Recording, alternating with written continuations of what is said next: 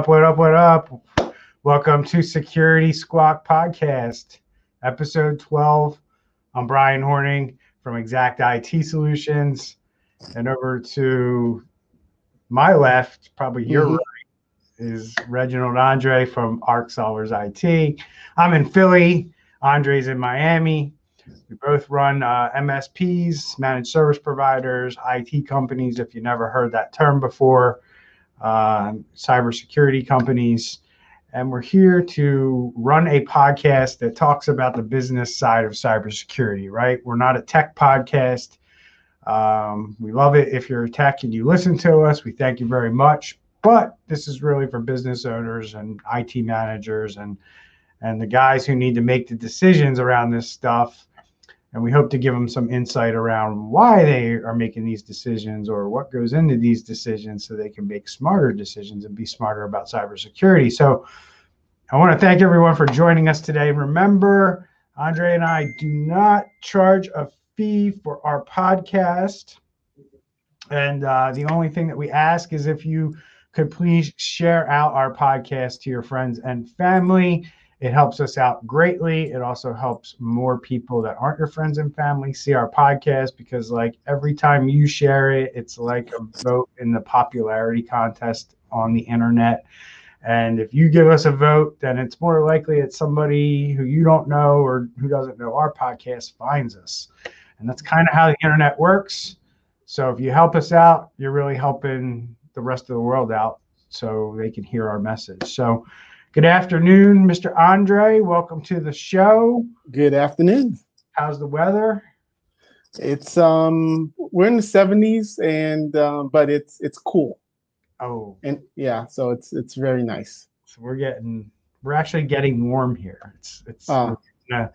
We're getting a couple days in the 60s, like mid 60s, only to go right back to the 30s in like a day or two here. So this is the time of year where us Northeasterners, we get teased with the warm weather, and then it goes right back to winter. So all right, my friends. So today we're going to take a different tact with our podcast, and we're actually coming to you today with a topic that, if you listened to us last week, we did discuss this on the podcast that we would talk about this week. And that is the top questions that, if you are a business owner, that you should be asking before you hire somebody to work in your business and be responsible for your IT. Now, in most businesses that I know of, there's basically two different ways that you can go about this. Andre, what's one way that businesses can solve the challenge of running IT and managing IT in their business? So depending on their size, they can either hire in-house or they can outsource it. Right. So depending on their size is a good word there, because I've run into a lot of companies who are way too small to be even considering running their own, IT department, right? Mm-hmm. In your experience, and I have my opinion on this, but in your experience, what size company do you see is kind of like the break point for where somebody should look at hiring their own employees versus looking at an outside company?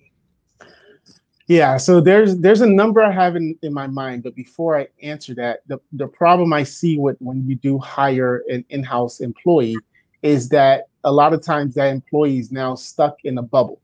He knows what he knows. He's not learning. He may not, because in IT there's so many things. There's email administrators, SharePoint administrators. There's just so many different knowledge that you can have, cybersecurity, etc. So to answer your question, I'm going to go for 75 or more.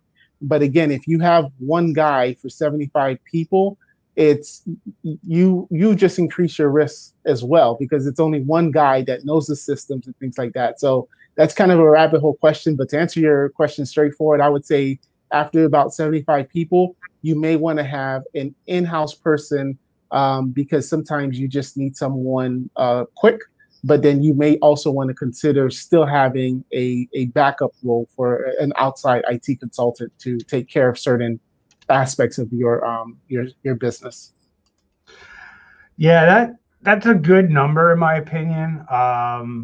The the uh, the 75 is a good number. It really depends on the type of your business you're in, where my perspective is on that.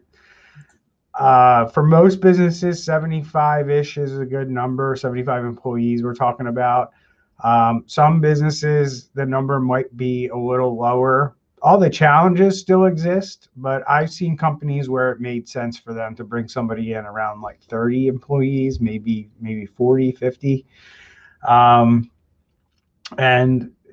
it's one of those things where the business has to understand there's a lot of things that come with that. And I agree with everything that you laid out. Plus, one thing that I talk about with CEOs all the time around this kind of stuff is when they're considering, whether or not they should hire a company like ours or start doing it in-house, is you really need to decide who you're hiring before you make that decision. Are you hiring like a CIO or IT director, somebody to be your right-hand person when you're making decisions for your business, and maybe you need that expertise around the technology piece that you don't have, and you feel like your company would be better run if you had somebody kind of at the top helping you make those decisions? Where I see a lot of businesses try to get this done and do it, and where most businesses make the mistake is they try to hire the cheap, low-level guy who, they just look at IT as something that they have in front of them that breaks sometimes, and they just need somebody to come into their office and, reboot the computer or fix whatever's broken. So typically they'll hire what we term in our industry a level 1 or level 2 type technician to do those types of tasks. I've seen companies try to hire those people and make them IT directors, which is absolutely the wrong way to go about it. But when companies are kind of looking at it from that perspective, where I'm going to hire somebody to kind of just fix the day-to-day issues, the problem is that in the IT business, there's a couple issues that kind of converge all at once when you hire somebody at this level. The first is that they're not very experienced. So they're going to be learning on your dime. So you're going to be paying for them to get the experience that somebody, who's been in the business for 5+ years already has. So that means that problems aren't going to be resolved as quickly and as efficiently as maybe you would like them. Plus, you got to understand that you're going to be paying for that. So, there's a difference between hiring a guy with no or 1 year experience versus 5 years experience. The second thing is that the first 3 years of an IT technician's salary is very low, right? But it increases exponentially very quickly after 3 years. So if you're a business owner who budgets, let's say 40 to 50,000 for this resource, after 3 years, they're going to be asking for somewhere above $60,000 because they can easily go find a job with 3 years experience that is paying them, 60,000+ plus benefits. So you have to then make the decision, am I going to continue to increase this person's salary at the rate that a salary increases for this role? Or am I going to let that person go and then be in this cycle of hiring a level 1, level 2 technician every 2 to 3 years in my business? And when, I've helped a lot of CEOs out by giving them just that perspective, because that is not something somebody would think about or know about unless they've had experience doing something like that. So somebody who was on the fence about hiring internally versus going to an outsourced company, when you kind of paint the picture of, okay, here's what this looks like long term for you, are you prepared for this? Then the outsourced company looks a lot more attractive. The other thing that I always paint the picture of for CEOs is, say you're a law firm, right? And you just hired this technician to work in a business that has nothing to do with technology. They're a law firm, right? So he's not going to be working with people that he or she relates to, very well. Most techs I know want to be around other techs. They want to talk tech. So who are they going to talk to? Who are they going to have water cooler conversations with? This is when your organization becomes a less attractive option than the technician looking at an outsourced IT company to go work at, where he's surrounded by all these people who are like him, think like him, talk like him, and are interested in a lot of the same things that he's interested in. And that's kind of like the hidden consequence that a lot of business owners miss when they think about hiring these types of roles. So those are the things that you have going against you as a business owner if you're considering hiring somebody in-house versus hiring somebody, outside of your company to handle this stuff for you. So, those are the two ways, right? So we have two ways. We can outsource it to an outside company, or we can bring in our own employees and begin to build our team, or quite frankly, we could do both, right? We can bring in somebody to be our employee and run our IT for us, but also get the expertise and then maybe the specialization that you were talking about that we don't have with this one resource, and we bring in an outside company to kind of help us with that. And we're seeing a lot more of that these days, especially with bigger businesses, right? Co-managed IT, I think, has become the term.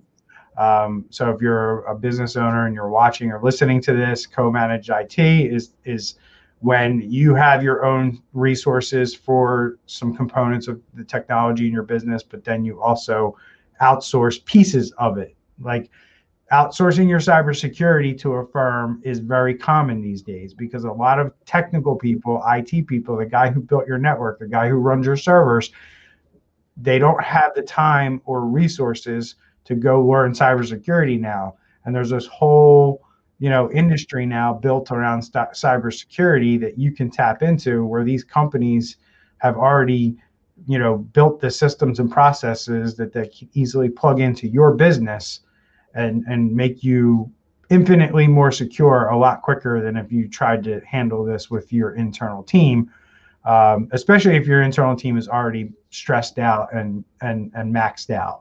Asking them to then secure your business is a really bad idea. So let's jump into our questions that we've identified as the top questions that you should be asking anyone before you hire them. And what I'll do is I'll throw out the questions, and then you can give us kind of your perspective on the question, Andre. Sure. I'll throw in some of my comments. What I'll try to do is I'll try to preface the question with, this is more of a question for somebody who's looking to hire their own internal staff versus an outside company. Because I think there's a difference, right? There's a difference between the questions you need to ask an individual who's going to be working in your company every day versus an outside company, and how you're going to approach it. So pay attention, and here we go. So this first question that we identified will be more for, I wouldn't ask an IT company this, but it's not out of the question to ask an IT company this, especially if they're a smaller IT company.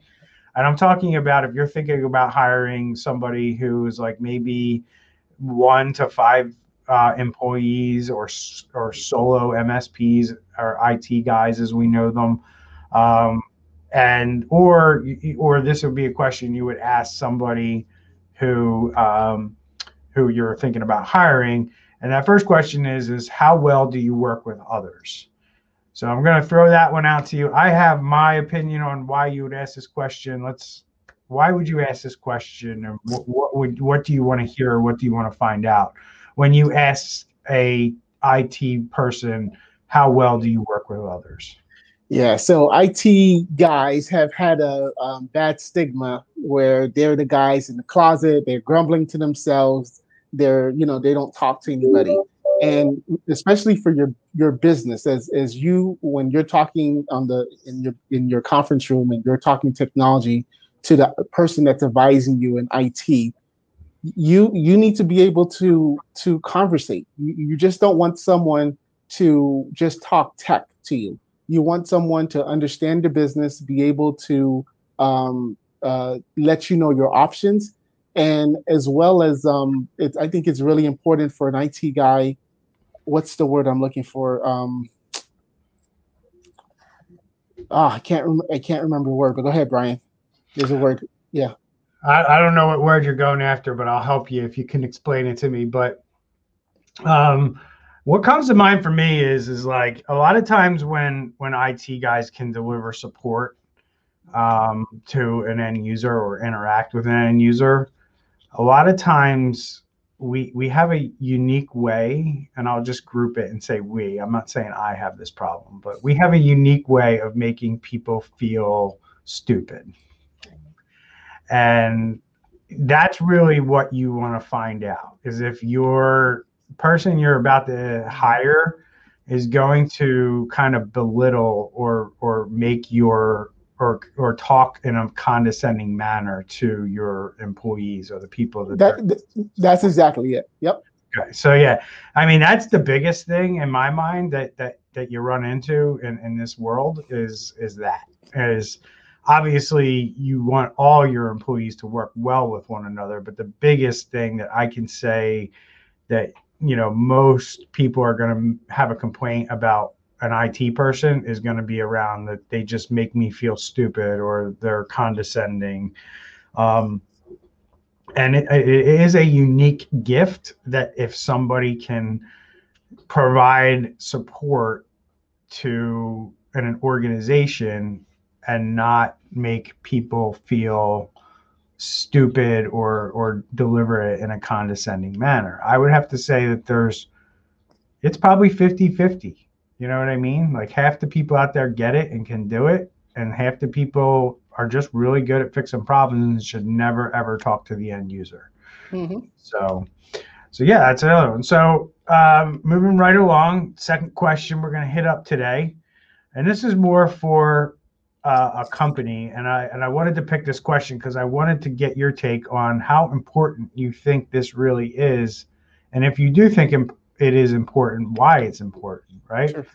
And the question you would ask the provider is, do they answer their phones live, or do you always have to leave a voicemail and wait for someone to call you back? Yeah, so I've actually, in my business, I've actually considered that. I've actually just considered, you know what, if you have a situation, just send an email to support. We have a queue system. We have if it's an emergency, there's a set amount of hours, because many times people actually call our office. It's not, their printer one is not working, but printer two is working. So they call the office. Hey, my printer one is not working. Okay, are you able to print somewhere else? Yeah, I can just print here for the meantime. Okay, someone will call you. Well, what was the point of that conversation? Couldn't you just have sent an email to support? So, but then again, if it's an emergency, the last thing you want to do is get a voicemail. So I think that's important when you are interviewing with the provider, because you may be in a business where, obviously time is always money, but it's in certain industries, it really is crunch time, that when you have an IT issue, you're starting to go red on an employee or whatever the case is. Maybe you're doing presentations all day or whatever the case is. So I think that's very important to ask them. And also some IT companies will actually, when whoever answers the phone, they're helping you. There's no transferring. They're going to get the information. They'll create the ticket, but at the same time, they're going to help you. Kind of like if you call AT&T or something, for your mobile service or something. When you get someone, that person is helping you. Where some other IT companies, they have a reception, and then based on the status of the ticket, of the support request, then they may transfer you, or they'll just say, "Thank you, we'll call you back." So I think that's very important to ask and to know based on your type of business.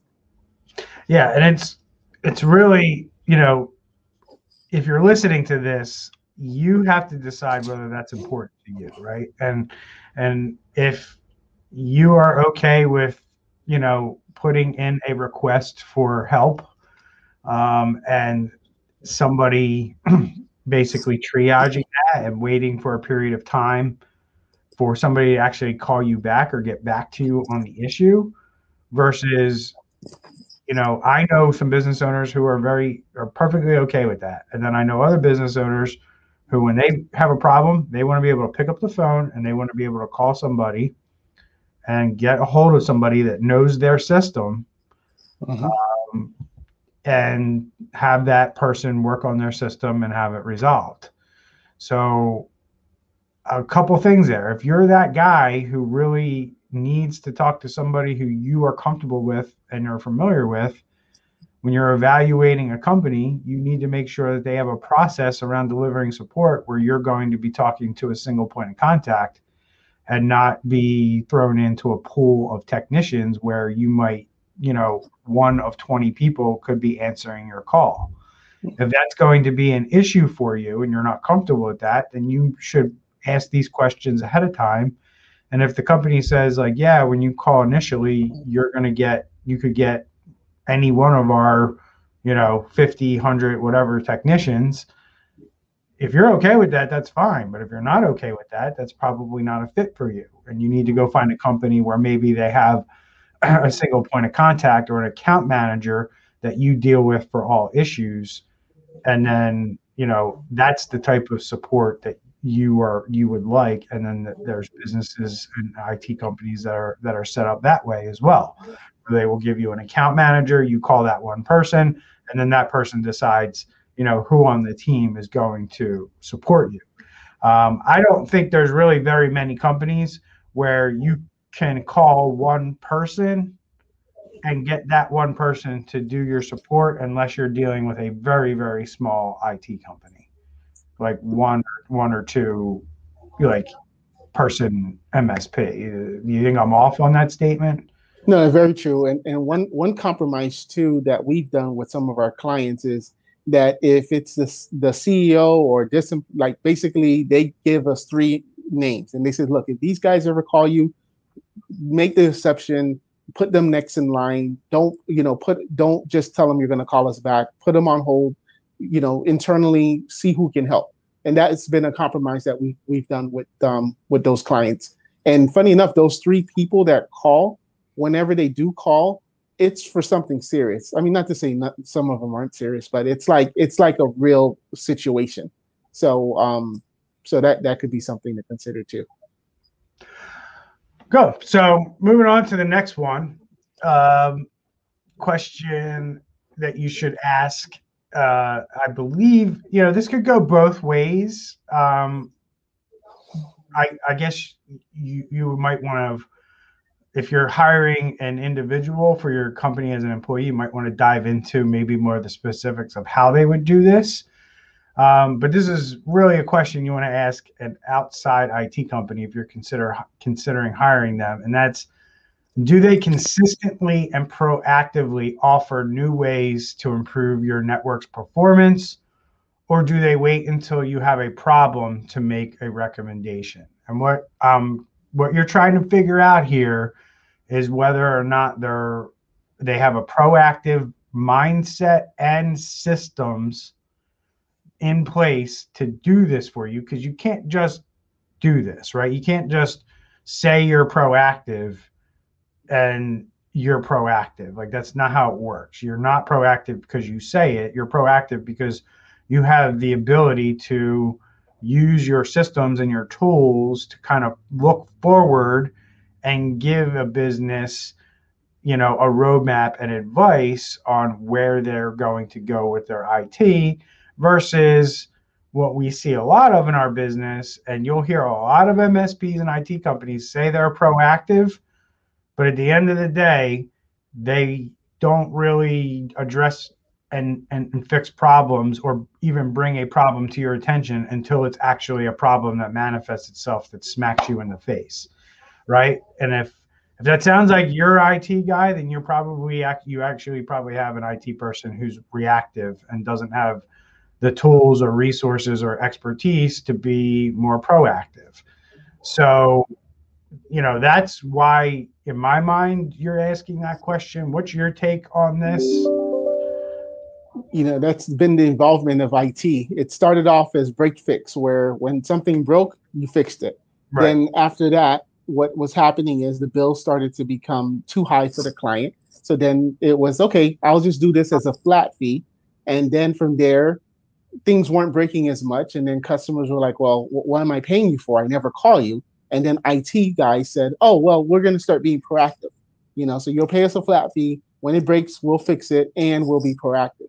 And I think that's a super, because that actually separates the boys from the men in a sense from that, I think, because it's and even asking, okay, how are you being proactive? Because like you said, Brian, people are going to say, I'm going to be proactive, but what are you doing? Like in our business, we do quarterly business, and obviously with yours as well, we do quarterly business reviews, and we have a long list of things that, we're going to do this for quarter one. We're going to do this for quarter two, quarter three. You have these computers, they're approaching 5-6 years. Let's budget for that. Like there's always conversations we're having with our clients. And then, of course, the most important question is asking the client, how are you growing? What's your 2022 goals? Okay, you're going to be having X amount of more employees. Okay, let's set up in the background now a system so that when you do become, the size you said you're going to be, we'll be ready to handle that. Exactly. 100% right. As a business owner, when you're looking for these types of services, you need to hear things like, we meet with you, at least, quarterly, maybe monthly. And, two things I would listen for are, regular meetings and roadmaps, right? If you're hearing those things and they have the expertise, the technology, and the resources to do proactive IT for you. But if they don't talk this way and they're not using this type of language, then they either don't know how to do it, or they really don't have a good sound system in place to support what your business needs. Now, that being said, as a business owner, you can go either way. You can go the managed service proactive route, or you can live in the break fix world, right? You can hire somebody to just take care of things when things break, but understand that you're probably going to be hacked one day living in that world. You are not protecting yourself. You're not having someone be forward thinking and look at your security posture and things like that when you live in a break fix world and you have a break fix relationship with an IT person. So I just wanted to point that out, that you don't necessarily have to go this direction that we're suggesting, but if you're going to go this direction and you're going to hire somebody to do your IT on a regular basis, then you're going to need to ask these questions. So moving on, and I think this is an important one, and it goes to what we just talked about. And I can talk about the why behind this from a couple different perspectives, but I'll ask you the question and get your perspective, sure. And then I'll kind of follow on to what you have to say. But do they provide you with a weekly report that shows you all the updates, security patches, and status of every machine on your network, so you know for sure your systems have been secured and updated? Go ahead. Yeah, that's super important, because that just goes back to, what are you doing for me when I'm not calling you? What is it that you're doing for me? Even if the provider says, yes, we're going to do quarterly calls, does that mean a couple of days before the quarterly call, they're just, pulling up the reports and taking a look at everything? Or does it mean that they have someone dedicated that, obviously it may be many accounts, but, a few hours out of the week, someone is actually making sure that they're checking logs or checking, reports and things like that, and then of course sending it out to the client to let them know that everything is a-okay. Now, I've personally seen, Brian, that many of the clients don't actually read the reports, even if you try to make it as less technical as possible. But at least the fact that it's in their inbox, the fact that they know, okay, my provider is taking care of me, they're remembering me, they're on top of things, and then for compliance as well, that may be needed for depending on the industry. Yeah, exactly. And then as a business owner, you may see value in this, or you may sit there and say, well, I don't care about reports and I don't really want to look at those reports. I don't care. And this isn't a big deal to me.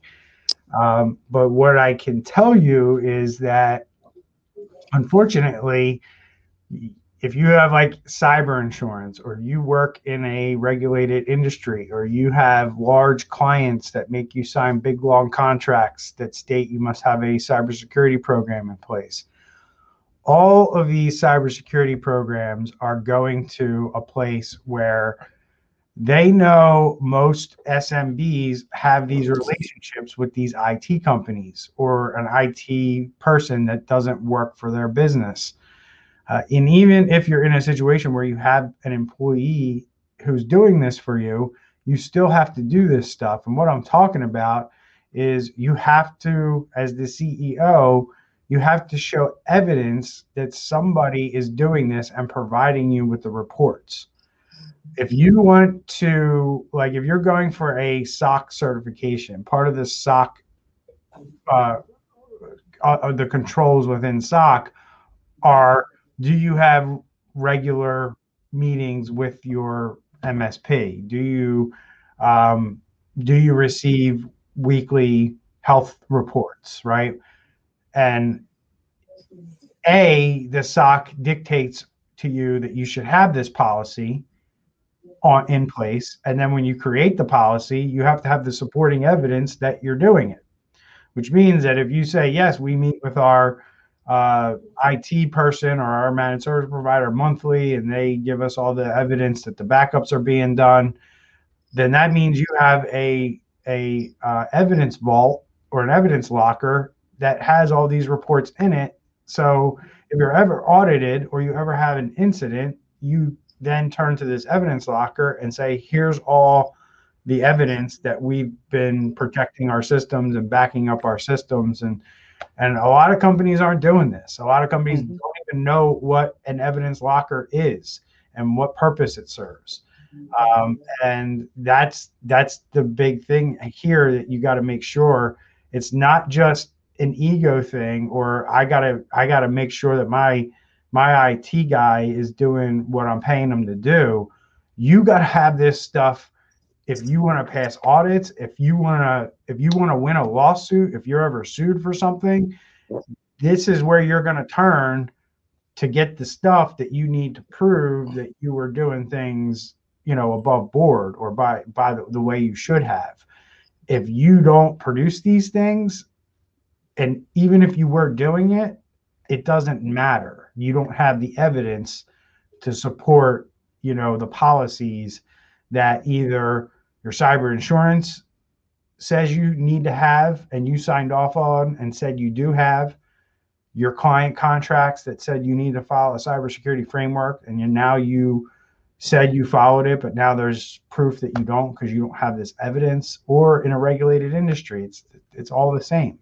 You have to do this stuff. So making sure that you have somebody who's communicating with you and giving you all the information that you need to have so you remain compliant with all this stuff is very critically important. And we're moving, every business and every industry is moving more and more in this direction every single day. So it's not an ego thing. It's not a thing where it's like, I don't need to get that because I don't need to check that. Yeah, you probably do if you go back and read your contracts or read your cyber insurance. So you do need to do this stuff. So I'm going to move on here, and we're going to talk about a question that you should ask around your backups, right? Because you're usually entrusting your IT person or your IT company to manage and set up, maintain, and manage your backups, right? And I think most business owners look at their backup as the main thing that's going to get them out of hot water, if they have a cyber attack or if they have a complete, infrastructure disaster. And they are that important, right? If you don't have those, you really can't rebuild what you had.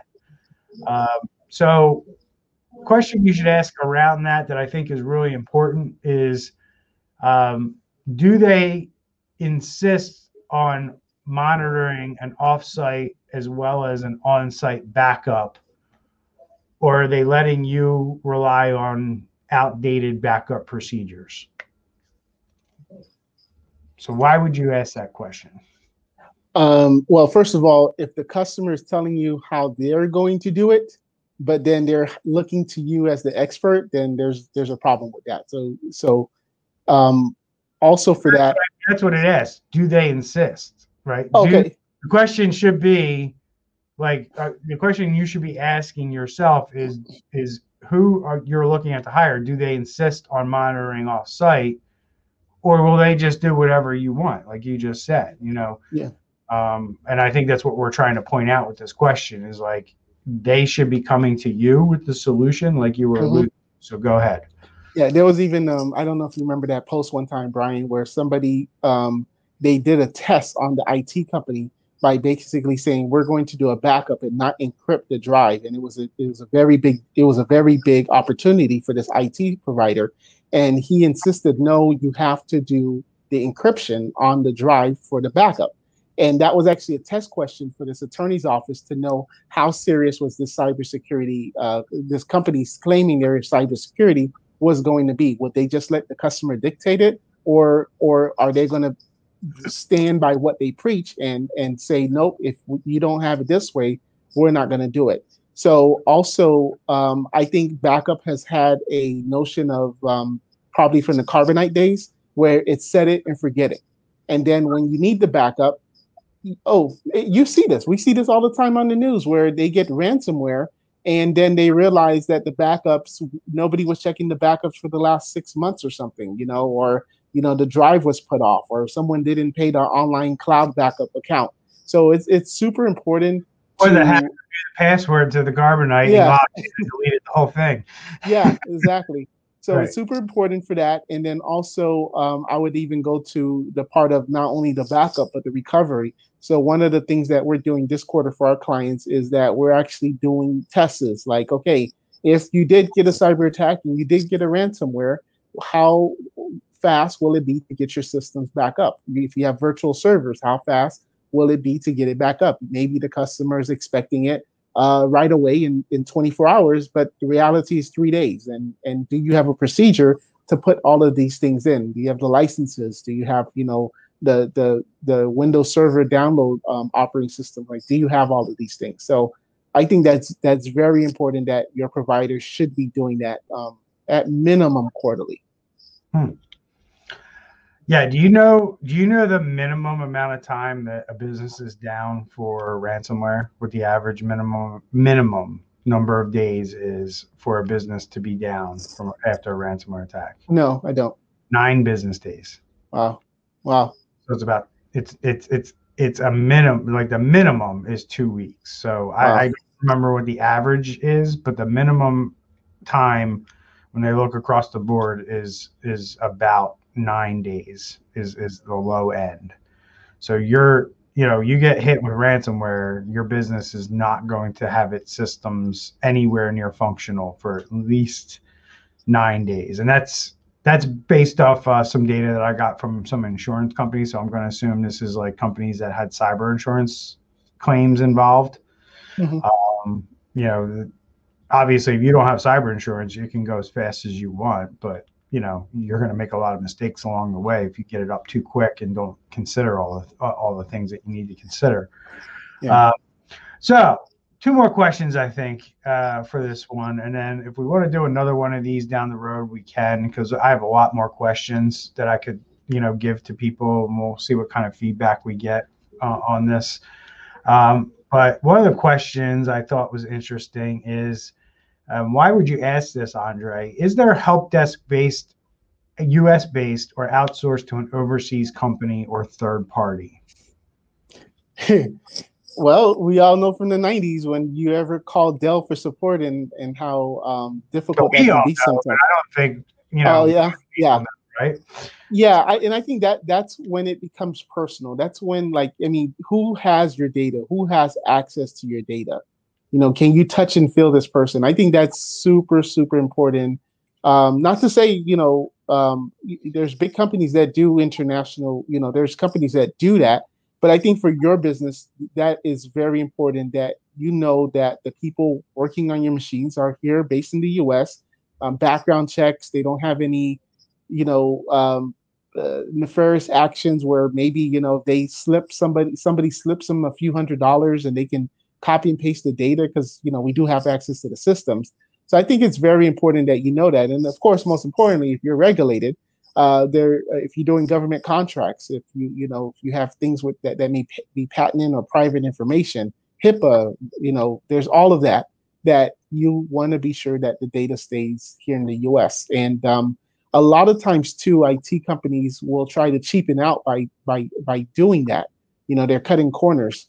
So I think it is important to ask them because the last thing you want is to be frustrated trying to communicate with somebody that is not local to you, and you have language barriers or just culture barriers.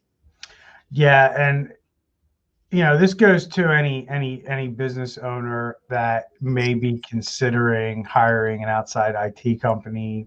Obviously, if you have your own internal resource, that person may suggest, especially if you're hiring on the upper end, like that CIO or that IT director, they may recommend like an outsourced IT help desk to augment the staff or to be the primary kind of line of support for the company.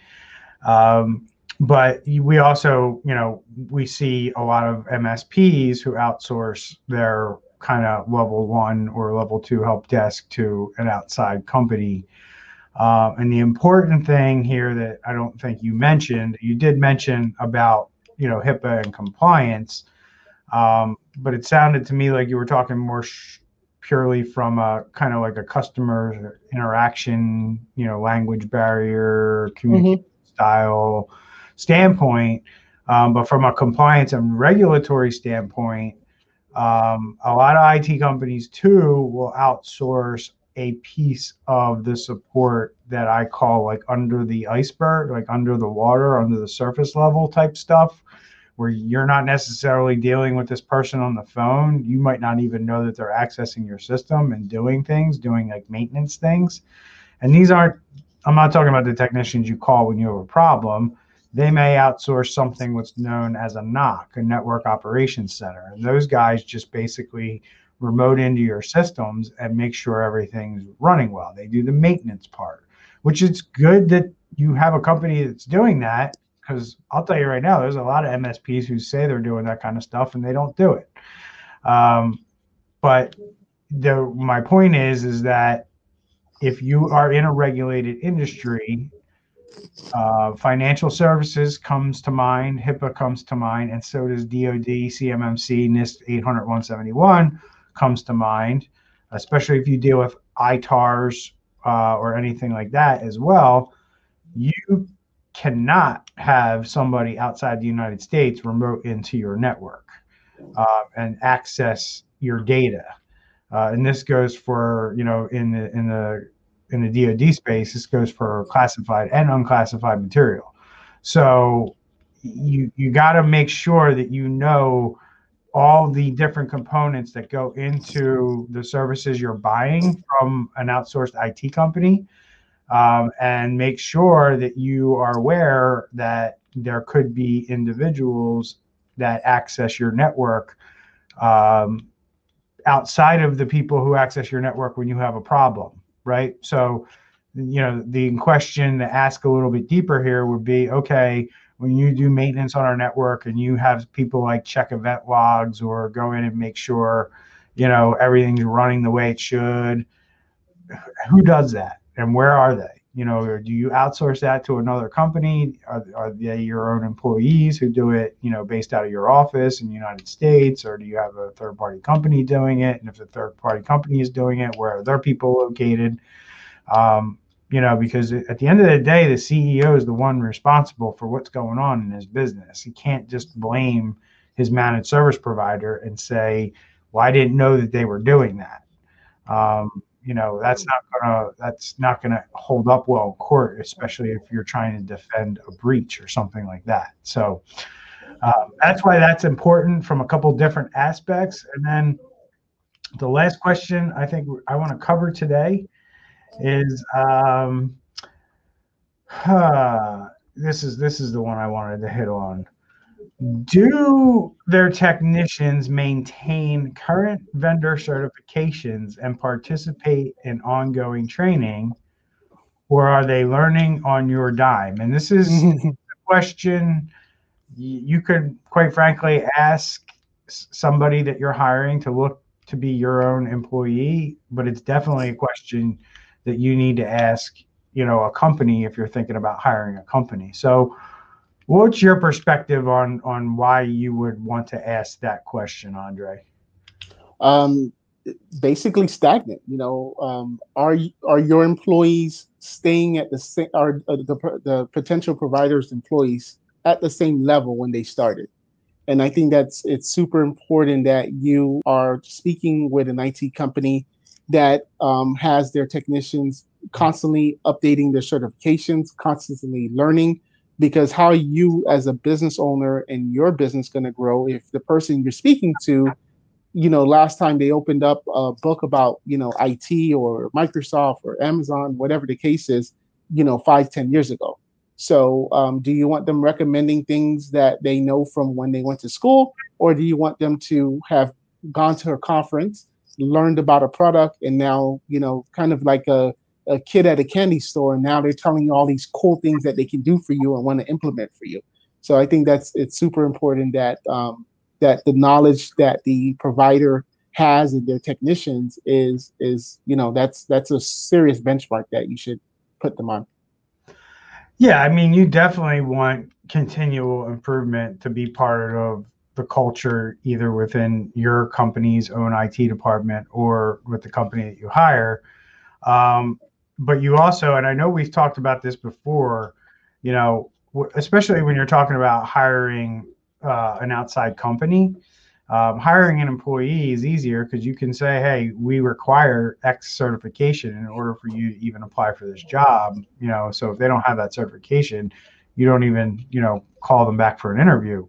But the MSP industry has still yet to be regulated, even though at some point last year, I think some people were probably jumping the gun a little bit with some nervousness that they had around regulation that they saw coming, because I think the state attorney general of, I think it was Louisiana, was making a big stink about MSPs, and they need to be looked at and regulated a little bit more, which I'm not in disagreement with.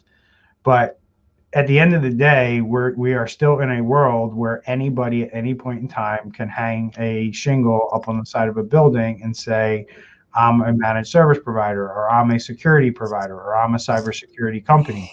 Mm-hmm. There's nobody out there who's vetting and blessing these companies. I mean, there are some ways that you can get certifications, like my company has the Security Plus Trust Mark from CompTIA, because we've been vetted by them and audited and third party audited to prove that we adhere to a cybersecurity program in our business and all of our clients' businesses. But not a lot of companies go through that, right? And we are only one of 32 companies in the world who have this certification. Wow. So that means there's hundreds of thousands of other MSPs running around out there who don't have this certification or a similar certification, because quite frankly, I don't know of a similar certification. There might be, but it's not from a trusted entity like CompTIA, right? So you could be hiring anybody to take care of your security at this point. You have no independent third-party way like you do with a CPA, like you do with a lawyer through a bar association, like you do with a doctor through a medical board, like you do with a plumber, like you do with an electrician, like you do with a nurse, like you do with somebody. I think you even have to be regulated or licensed to shoot Botox in somebody's face, right? Am I right or am I wrong? Right? Yeah, right. Yeah. You don't need to do anything in this business, but basically convince somebody that you're charming enough to do their IT. True or false? True. Mm-hmm. True. So understanding that you really need to be asking these questions around certifications and who's looking after my stuff is a legit question and something you should absolutely be asking anybody that you're considering let touch your network and be, even a tiny bit responsible for your cybersecurity of your business. If the company doesn't have their own company certification that proves that they follow a cybersecurity framework, then you can basically ask, what types of certifications do the people in your company possess? And they should be able to easily provide you with a list of, like with CompTIA, you can go on and you can print out your technician's profile that lists all the certifications that they have, and you can provide that to, your prospect. So, there are ways that you can ask questions like we just asked to get this information.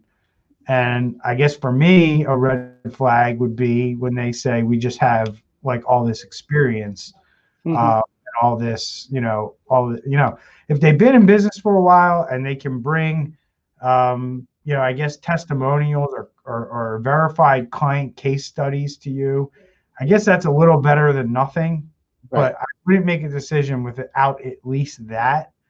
If somebody hasn't been in business very long and they don't have these credentials, you're pretty much, playing craps, in my opinion, with what you're going to get.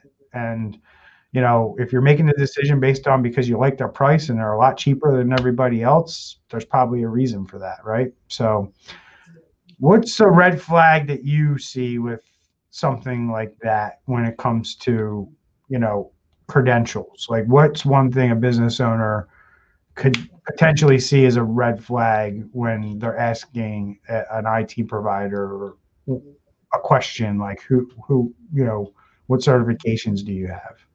Well, it's actually interesting because we have two comments, and one of the comments is degrees versus certification.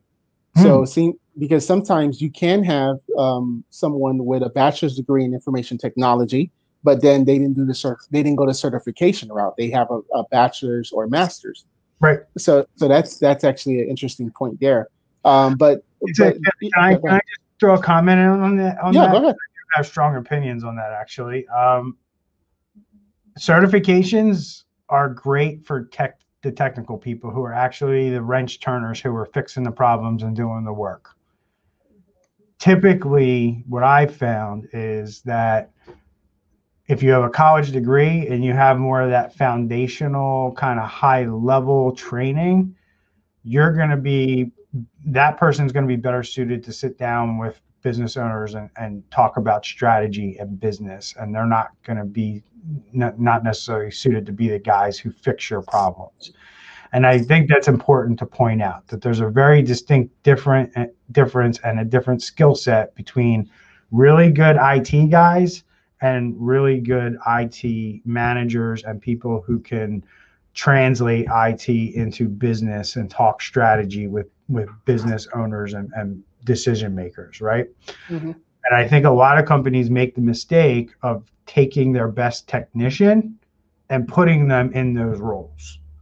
And I will almost guarantee you that above 90% of the time that really good technician is not suited for that role to be that manager. So I just wanted to say that because I see that mistake happen like all the time in business, all over the place, in our industry and other industries. So continue on. And the second comment that somebody else asked was, what about background checks? Is it okay to ask the provider if they're doing background checks and drug tests on their employees? Yeah, I mean, if you're hiring an employee, you better. No, I'm talking about the provider. Yeah, the provider. Yeah, the provider should be doing their own background checks, and they should be providing some kind of statement, and maybe as the business owner, to protect yourself, if you are entering an agreement with an MSP, ask them to put some kind of language in the contract that states that, you know, you will only be putting certified people and background check people to work on my business and or my network if that's important to you. Yeah. Okay. So yeah, I mean, great talk, man. I mean, we went almost an hour. We covered like 5 or 6 questions. I have a ton more, so we could probably do part 2 of this, you know, in a month or maybe next week. I don't know. We got some good comments today. It looks like on the live stream. I don't see those, so they must not have given StreamYard permission, or they were on your profile and not mine. And I think another topic we can, not necessarily next week, but we can also talk about what to do before you fire your IT provider. Yeah, I guess you got to hire them first, though, right? Before you fire. Yeah. Interesting topic there. I don't have too much experience with that, to be honest with you. So, but you've never taken over another provider and then, you know, didn't get a password. I can give you from that perspective. Yeah. From the perspective of being fired. Too much anyway. You know, we don't make it a habit of getting fired by our clients. So I guess that's a good thing. So yeah, we'll do lots of cool topics like this. Let us know on our YouTube channel. We're at the Security Squawk over on YouTube. We also have a Facebook page, Security Squawk. Find this video and watch it live. We will post this on all the major podcast networks as an audio recording that you can catch over there. And maybe you like to listen to us in the car, or, you know, while you're skiing or snowboarding or doing all that cool stuff that everybody likes to do that I don't get to do much of anymore. But yeah, listen to us on the podcast, catch us there. But any comments or questions, take them over to either Facebook, preferably, I guess, and then YouTube as well. You can ask a question over there. You can drop us, you know, a topic that you want to hear us talk about. You know, we're open to anything at this point. We're open to going in a lot of different directions with this podcast. So, you know, the other thing too is, if we've helped you out, if we've given you insight, and we've entertained you in any way, educated you, share that podcast out for us to your friends and family. Just hit share right to your social media channels, and you know, jump in here and ask us questions, and we will definitely answer them for you. So I want to thank everybody. Andre, do you want to say anything to our audience as we're getting out of here today? Brian, do you have a page where they can actually get those questions? What do you mean by that? Oh, yeah. Is that like a public place where you have those questions where someone can download it? Sure. I definitely have those. I just don't know where on my. Okay. I do have them on my website, but I don't know where they're at. Okay. I don't know where it's at. I don't know what the URL is off the top of my head to read off here. Let me just try one URL real quick and see if I get lucky. No. Yeah, no, just put it in the comments later on. I can drop it in the comments later, but I don't know if anybody will catch that. But we'll update everybody on the next podcast. If we do have that resource available, we'll throw out that URL. And you can download the free report that we have on our website, which is actually 21 questions. And you can get that resource from us. So, but yeah, thanks everybody, and we'll see y'all soon. Take care. All right, bye.